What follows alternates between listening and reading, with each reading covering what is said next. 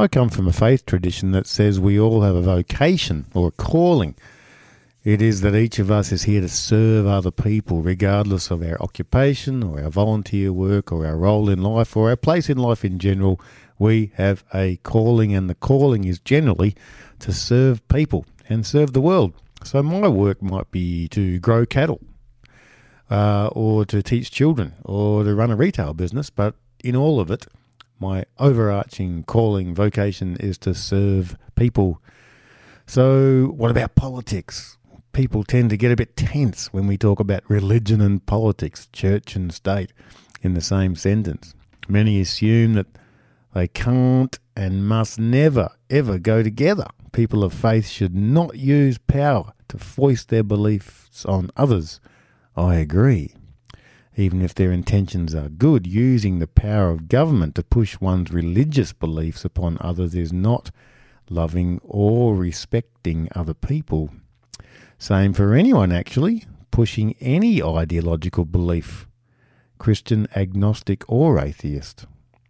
So how does a public official, a politician, live out the calling to serve?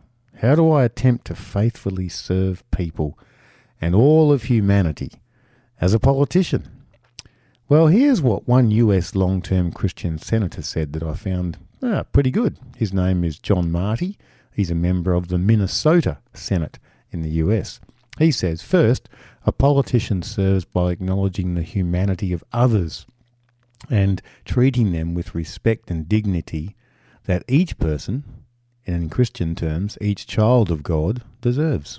Second, to recognise that in public policy and politics there are going to be disagreements. We need to listen to others and to be open to change our view. None of us knows everything. We are shaped by our education, environment and experience. Since each of us is having a different mix of those factors, different perspectives on policies are inevitable and understandable, but it's how you deal with them. Third, to recognise that loving your neighbour as yourself means that we want them to have adequate food, clothing, shelter and other necessities, basic human rights. He says, along the lines of the Universal Declaration of Human Rights, a great document adopted by the United Nations in 1948, just 3 years after the horrors of a World War II.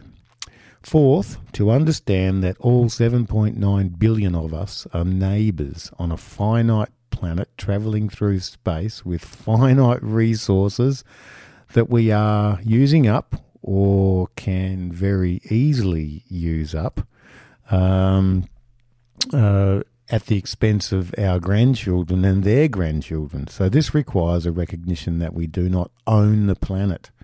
We are instead stewards, managers, careful managers of it, preserving, keeping, tending it for future generations. Fifth, to seek a system based on fairness where the system isn't rigged, to block the participation of those who disagree with us.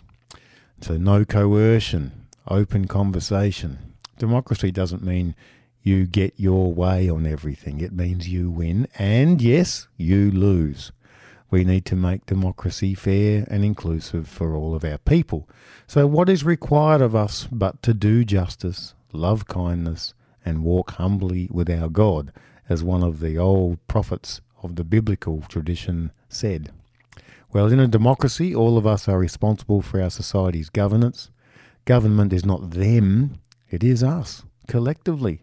This means that all of us have a responsibility to work for public good, public policies, that we make lives better for all of our people, even those who are very different to us. It's our highest ideals, isn't it? So whether the issue is healthcare or climate or asylum seekers or racial disparities, our calling, despite our faith or no faith or our ideological beliefs, whoever we are, our calling is to serve. Not just in one-on-one interactions, but in ensuring that we have a just economy and a government that helps those who are struggling. Friends, this is liberal democracy. This is what we live in and have enjoyed for 50, 60, 70 years since the Second World War. I hope we remember it, and I hope we stick to those ideals, whoever we are and whatever our faith is. Anyway, religion and politics, maybe they do go together after all, or at least they can.